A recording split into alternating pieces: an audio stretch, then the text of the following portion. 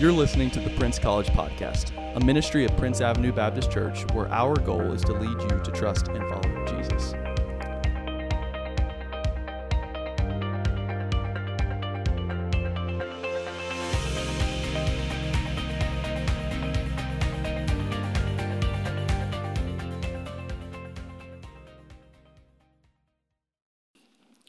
Well, if you don't know me really well, one of the things that you should know about me is that I absolutely love a good story.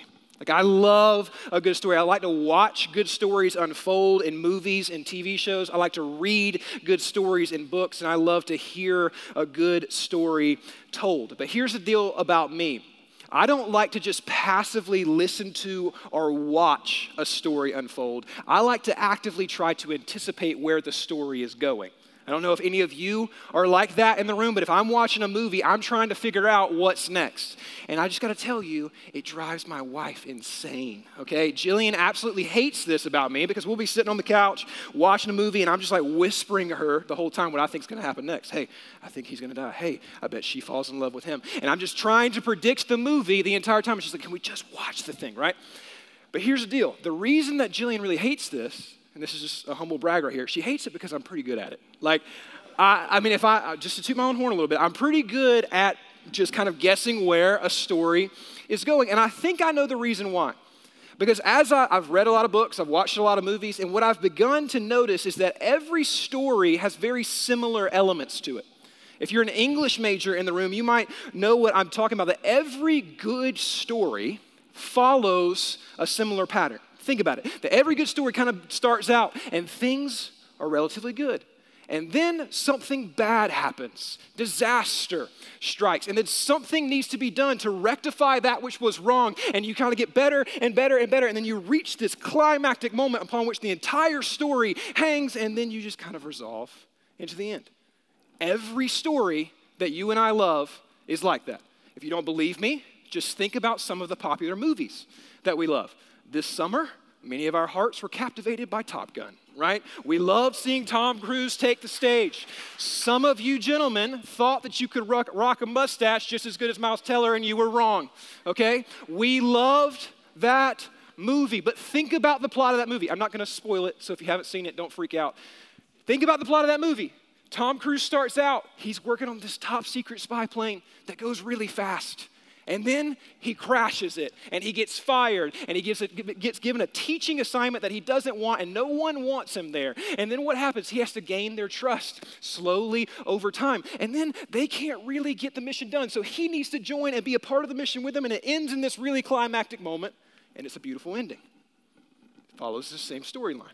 Think about, I've talked about this movie before. It's one of my favorite movies of all time. The movie Gladiator, right? Incredible movie. We have this General Maximus Decimus Meridius, right? And he's leading his armies of men, and it's incredible. But then, very early on in the movie, the emperor's son takes over and has Maximus's family killed, wife and son murdered. Disaster strikes. He's sold into slavery. He becomes a gladiator. He begins to work his ways up the rank until one fateful day he comes face to face with that wicked emperor, and he removes that mask and he says that line. My name is Maximus Decimus Meridius, father to a dead son, husband to a dead wife, and I will have my vengeance in this life or the next.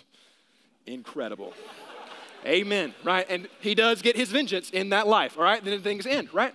Think about, it's not just the big blockbuster movies. All right, here's the one that gets me. It's even in our romantic comedies. You see this. Let me tell you, this is the plot line to every single romantic comedy ever made. Okay, here's what happens. You have boy and girl, and they're living their own separate lives, successful in their careers. Things are going well, but they're starting to feel a little lonely. And then what happens? Boy meets girl. Things start to go well. And then what happens? Inevitably, the dude does something stupid and screws the whole thing up. Right? Disaster strikes, and then through a series of somewhat comical and romantic events, he has to regain her trust, culminating in this magical display of love, and they fall in love and they live happily ever after.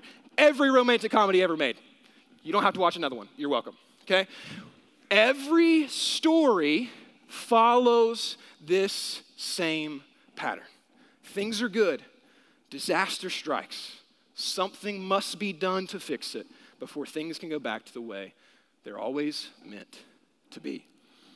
There's something about a story like that that resonates deeply within the human heart. No matter where you come from, no matter what background you have, a story like that pulls at your heartstrings all across the world. This is true.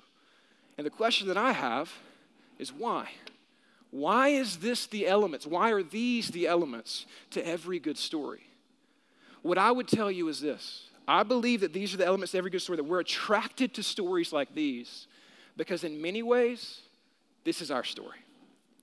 That this is the story of us. It's the story of humanity. It's the story of God's relationship with its creation, with his creation. You see, the Bible tells us that God has placed eternity in the hearts of man. And what that means is this, is that we are all created with a longing for something more, longing for something significant, longing for something eternal. And whenever we see stories like this, it's as if something calls out to something deep within us. And we resonate with it because it's our story as well. That's why I had my friends read these really important passages in Genesis 1 through 3, the very first book of the Bible, the very first 3 chapters in the entire library of Scripture. And I love the book of Genesis. It's one of my all-time favorite books of the Bible. I believe that you can learn almost everything that you need to know about God from that one book alone, filled with so much wisdom. And in these first 3 chapters, we really see the framework that will shape our entire story moving forward. And I want you to get a grasp of it tonight. So what we're going to do with the time that we have remaining is we're going to take a deep look at Genesis 1, 2, and 3. And these 3 passages that my friends just read a moment ago, we're going to dissect them and we're going to talk about them and we're going to see through this, the same elements of this story that is not just a figment of Hollywood, but is our story. And I want you to get a hold of this because I believe that once you get a firm grasp on this story, this gospel story of old, that it will change everything for you.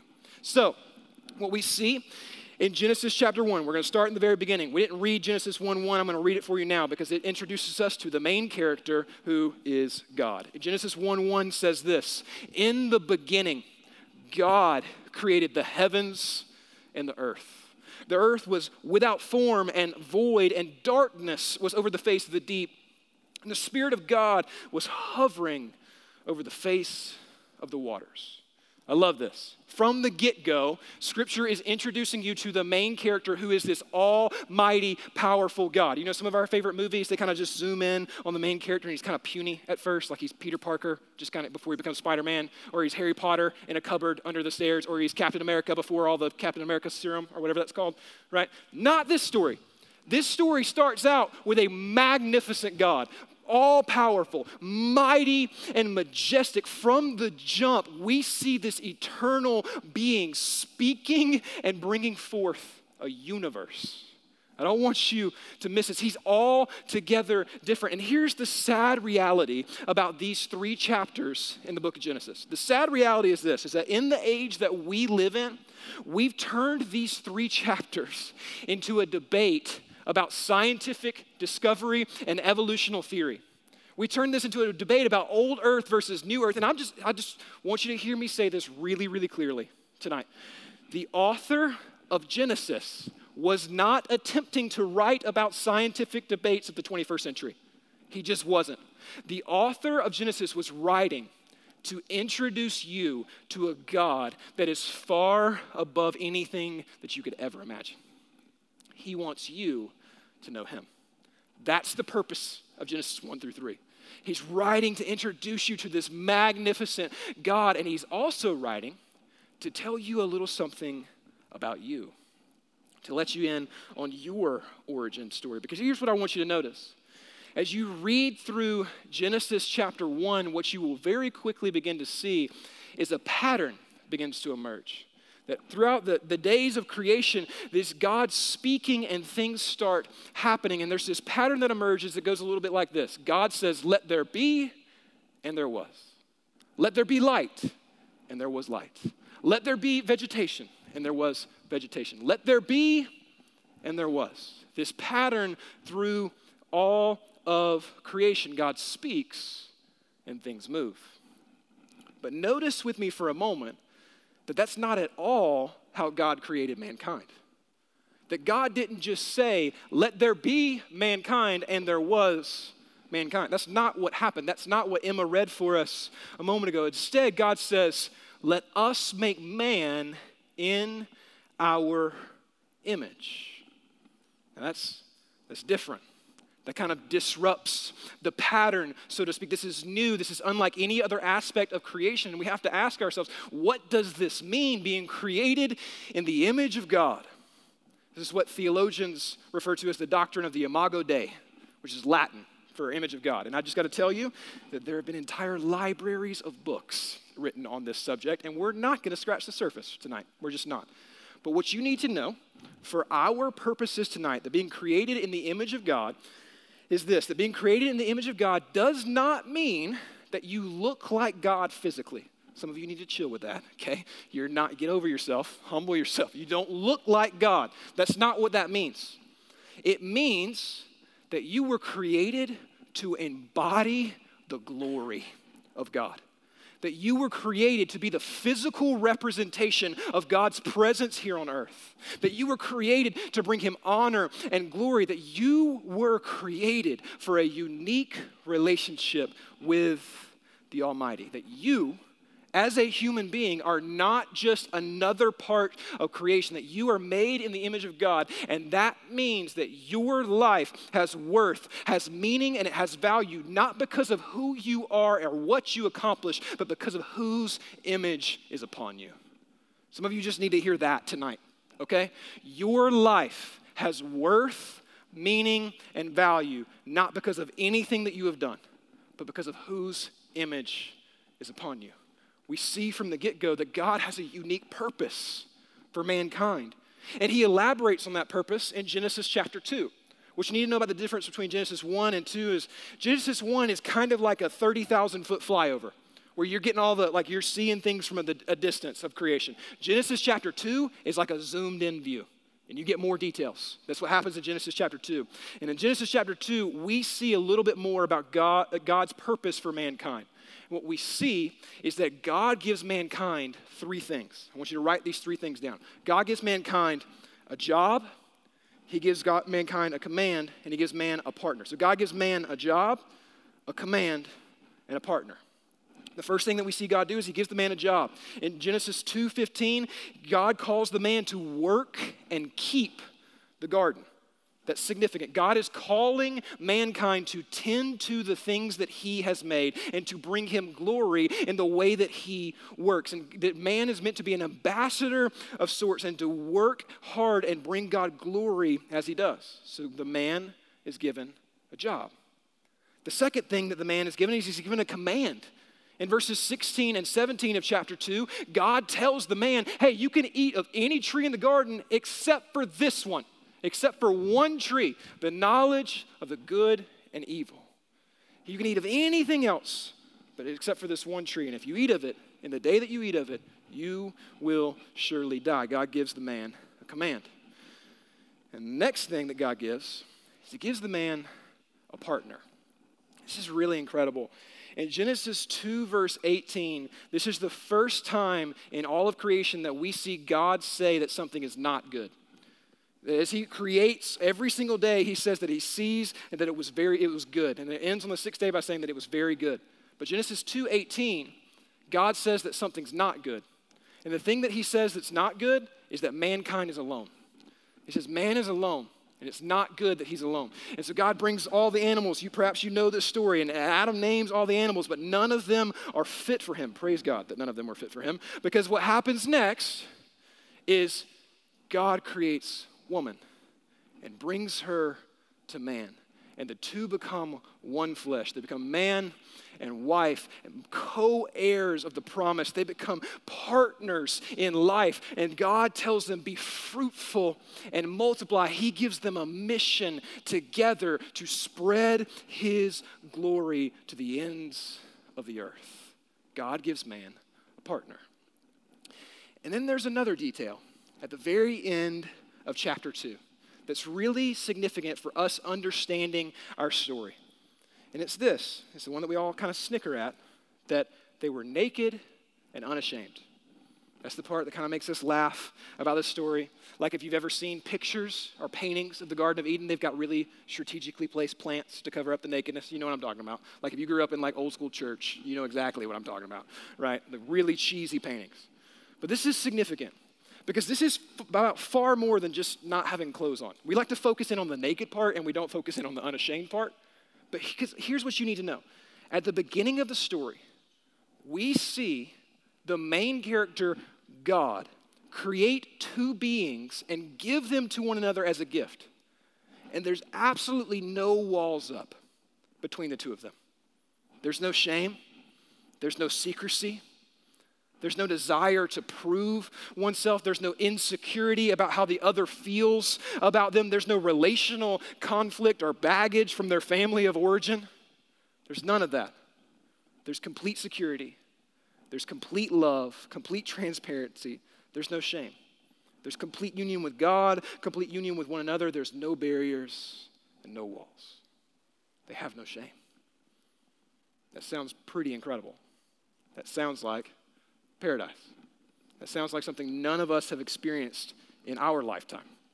So here, at the very beginning of the story, before any conflict has been introduced, before disaster strikes, we see the human ideal. This is going to be behind me on the screen. The human ideal is this, is God's people in God's place, enjoying God's presence and accomplishing God's purpose. That is humanity as it was designed to be. That is the human ideal. But as we look around us today, we see that that is no longer our story. Right? Like we don't have to look far to see that that's not the way that we're living. Many of us carry a lot of shame. Many of us carry a lot of pain. Many of us carry a lot of baggage. There is relational conflict. There is strife. There is difficulty in this life. So that begs the question, what happened between then and now? What happened to make the world as it is today? And the answer to that is that just like in every good story, something came in and disrupted the narrative. And we see what that something is in Genesis chapter 3. In Genesis chapter 3, we see a new character introduced, a devious character called the serpent. In later chapters of the Bible, we'll learn that the serpent is actually the great enemy referred to as Satan or the accuser. And this enemy comes in and he begins to disrupt the narrative. He begins to introduce conflict. And he says in Genesis 3, verse 1, speaking to the woman, he said, did God actually say that you shouldn't eat of any tree in the garden? And I know that many of you have heard this story before, but I really want you to dive into this with me. Let's do a deep dive into this for a second, because I want you to pay attention to what he's doing. He says, did God actually say, you shall not eat of any tree in the garden?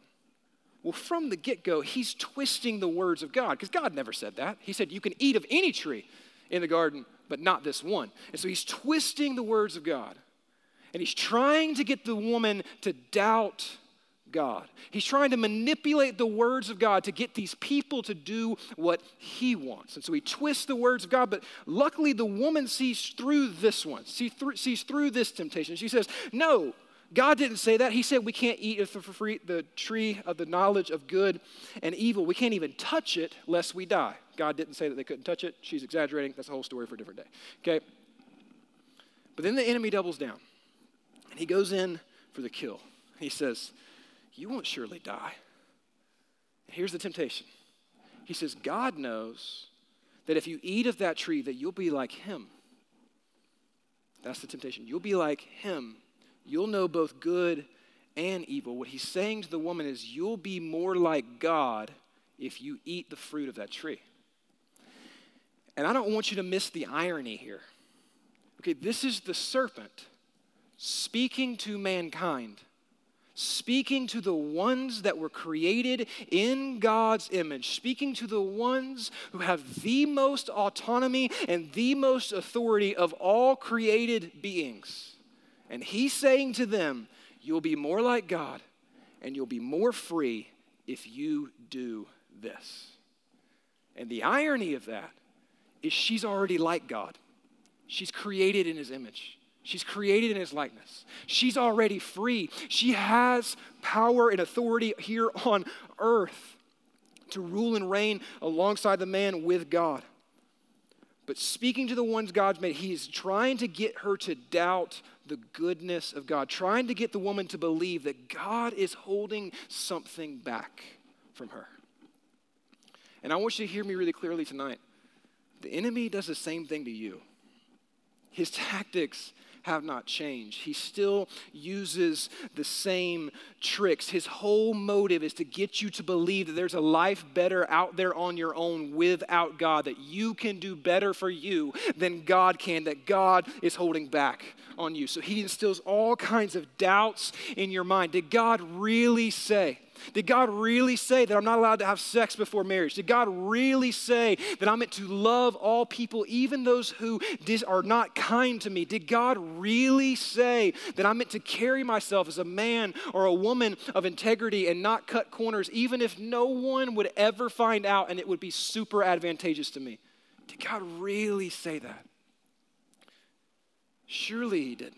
Right? These are the thoughts that he plants in our mind. And he does that with Eve, and it works. And she eats the fruit of this tree, and she gives some to her husband who was with her. Okay, so sidebar there. Those of you who think that Adam was just kind of off doing his own thing and was like innocent and all this, no. Adam was just being a lazy bum and not helping at all. Okay, he's watching his wife get tempted by a serpent and doing nothing. Okay, terrible husband. Like, just guys in the room, if you want to be a good husband, don't let your wife talk to a talking snake. Okay, that's free advice. Okay, Adam is doing a terrible job.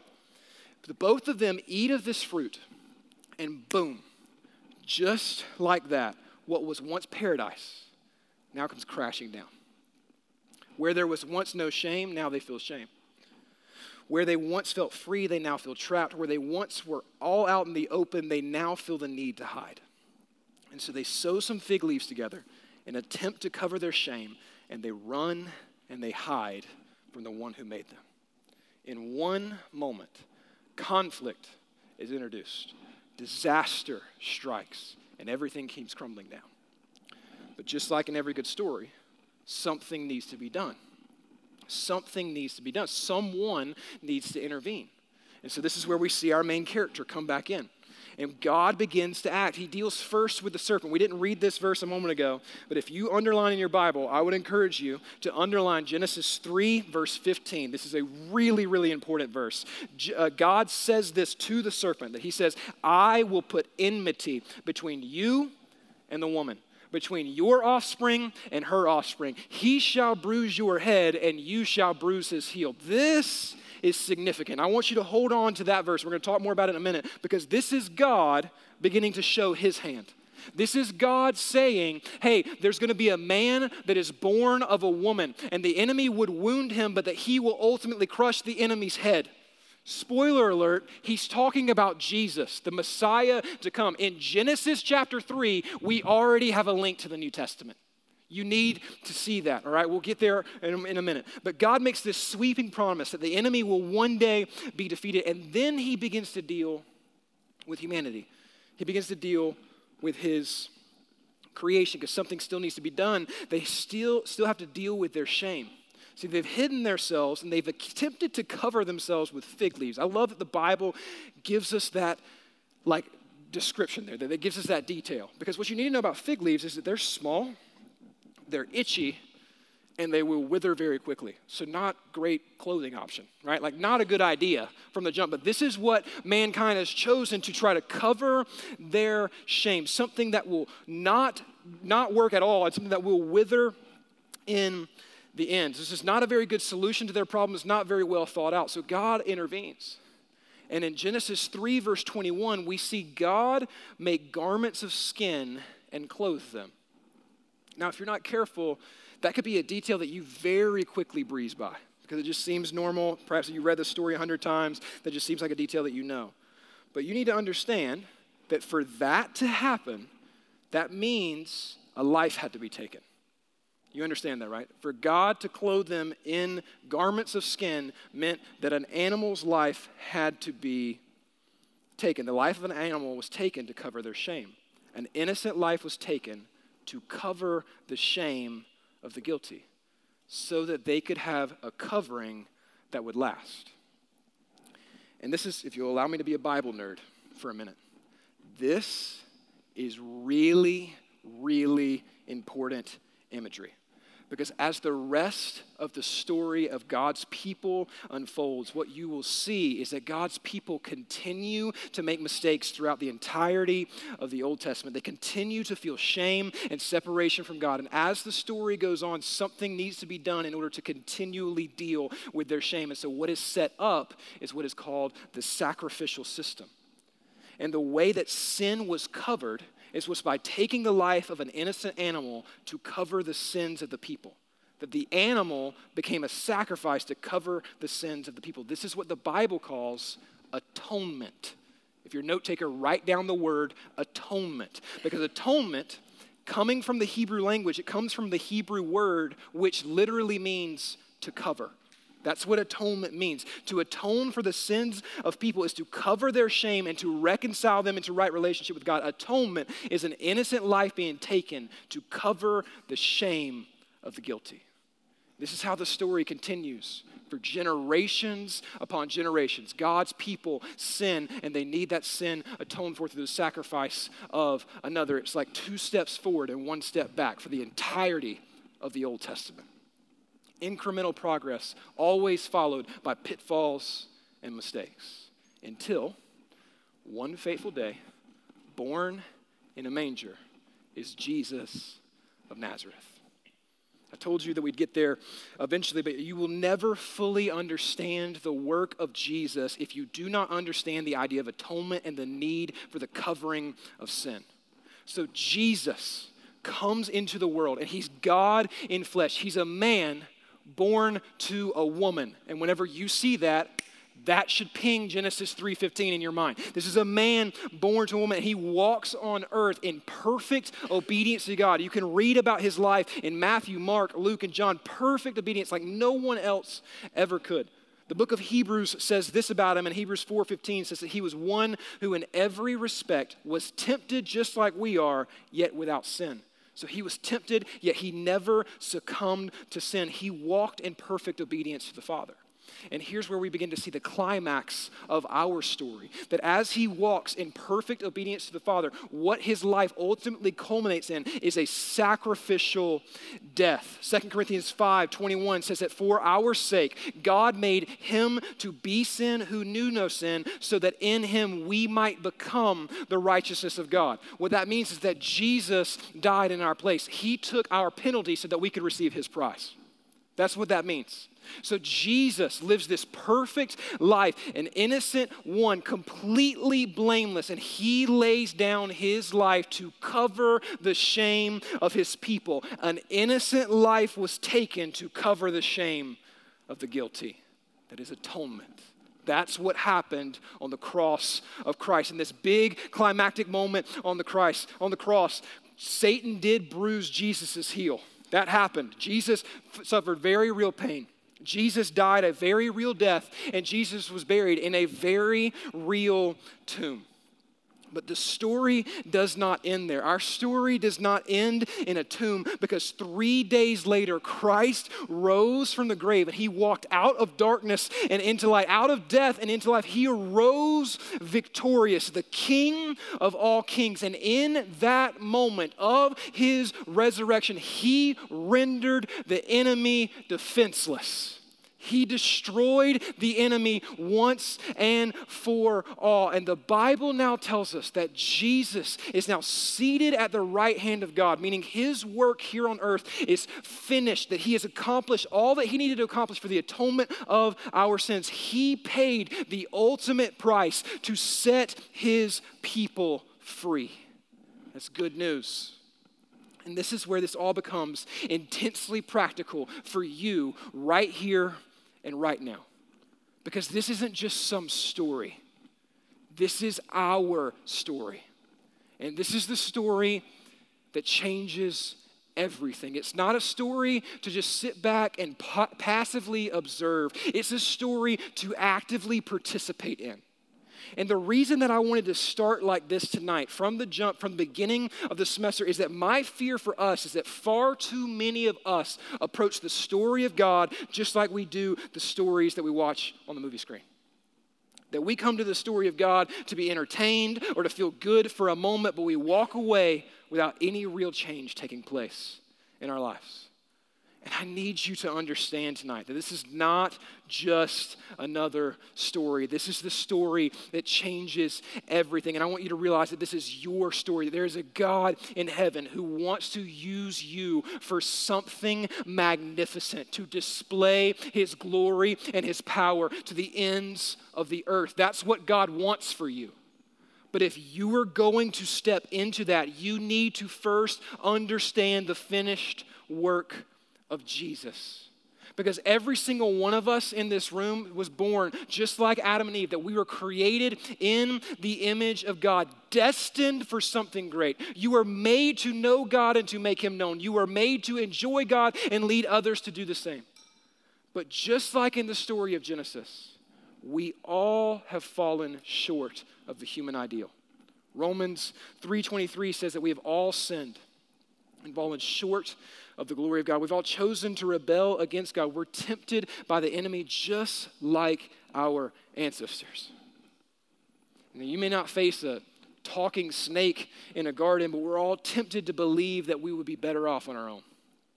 That somehow, some way, God's holding back on us and that we could do better for ourselves. And the enemy tempts us the same way it tempts them, by trying to get you to believe that if you pursue your own version of morality, your own ideas for what to do with your life, your own ideas about sex and sexuality, your own career success and acclaim and financial success, if you pursue life apart from God, that in it you will find freedom. That's what the enemy tries to get you to believe. But can we just be honest in the room tonight? Those of you in a room this size, there's many of us who've pursued many broken things. We can be real about that. I've done it. You've done it. Can we just be honest? None of it leads to freedom. It all leads to more shame. It all leads to more broken. And what do? Just like Adam and Eve, we run and we hide. We run and we hide. We hide behind fake smiles whenever inside everything's falling apart. We hide behind Instagram posts that make it look like everything's amazing in life, when in reality, we're just trying to hold things together. We hide behind all of these things. We try to distract ourselves, and all of it, it's just our version of fig leaves. That's all it is. Things to cover up our problem, and it won't last. And I'm here to tell you tonight that every single one of us, everyone in this room, myself included, that we all need God to cover our shame. We need to come out of hiding and to let God clothe us in something else. We need to put down the fig leaves and let him cover us with something lasting. And I want you to hear me tonight that in Christ Jesus, you have been offered that opportunity. You have been offered freedom from that shame. He has atoned for your sin. And if you come to him, if you believe in him, then you can receive grace and mercy beyond compare. You can be forgiven. You can be restored. You can be redeemed. You can be brought back into right relationship with God, just like you were always meant to be. So there you have it. Our introduction. Things were good. Disaster strikes. Things climax on the cross. But as you may have noticed, we're not at the end of the story. We're not there yet. We haven't reached that point in history. Our story doesn't end on the cross. And where we now stand, living as college students in 2022, we're living between the climax and the resolution. And Scripture tells us that the resolution's coming. And it gives us a picture of it in Revelation 21. It says this, that this is a vision that John has. He says, I saw a new heaven and a new earth, and the first heaven and the first earth had passed away, and the sea was no more. And I saw a holy city, a new Jerusalem, coming down from heaven from God, prepared as a bride adorned for her husband. And I heard a loud voice from the throne saying, listen to this, behold, the dwelling place of God is with man. He will dwell with them, and they will be his people, and he will be their God. He will wipe away every tear from their eyes, and death shall be no more. Neither shall there be no mourning or crying nor pain, for the former things have passed away. And he who was seated on the throne said, behold, I am making all things new. That is God's people in God's place, enjoying God's presence, and accomplishing God's purposes. The ideal will one day be restored. But that begs the question, what do we do now? What do we do now? We're going to talk about this and unpack this over the weeks to come, but what you need to hear me say is this as we come to a close, is that just like in Genesis chapter 2, God has also given us three things. He's given us a job, he's given us a command, and he's given us a partner. We see these things in Matthew chapter 28. As Jesus is getting ready to ascend into heaven, he says to his disciples, and by extension, he says to us, go therefore and make disciples of all nations, baptizing them in the name of the Father, the Son, and the Holy Spirit, teaching them to observe all that I've commanded you. And behold, I am with you always, to the end of the age. So we are called to go out and tell everyone of this good news. That's our command. We are called to be his ambassadors, the physical embodiment of God's glory here on earth. Making disciples of all nations should be our primary occupation. That's our job. And we're also told that we don't have to do this job alone. In Genesis chapter 2, we are promised a partner, and God promises a partner again here in Matthew 28, that we don't go alone, that we go with him.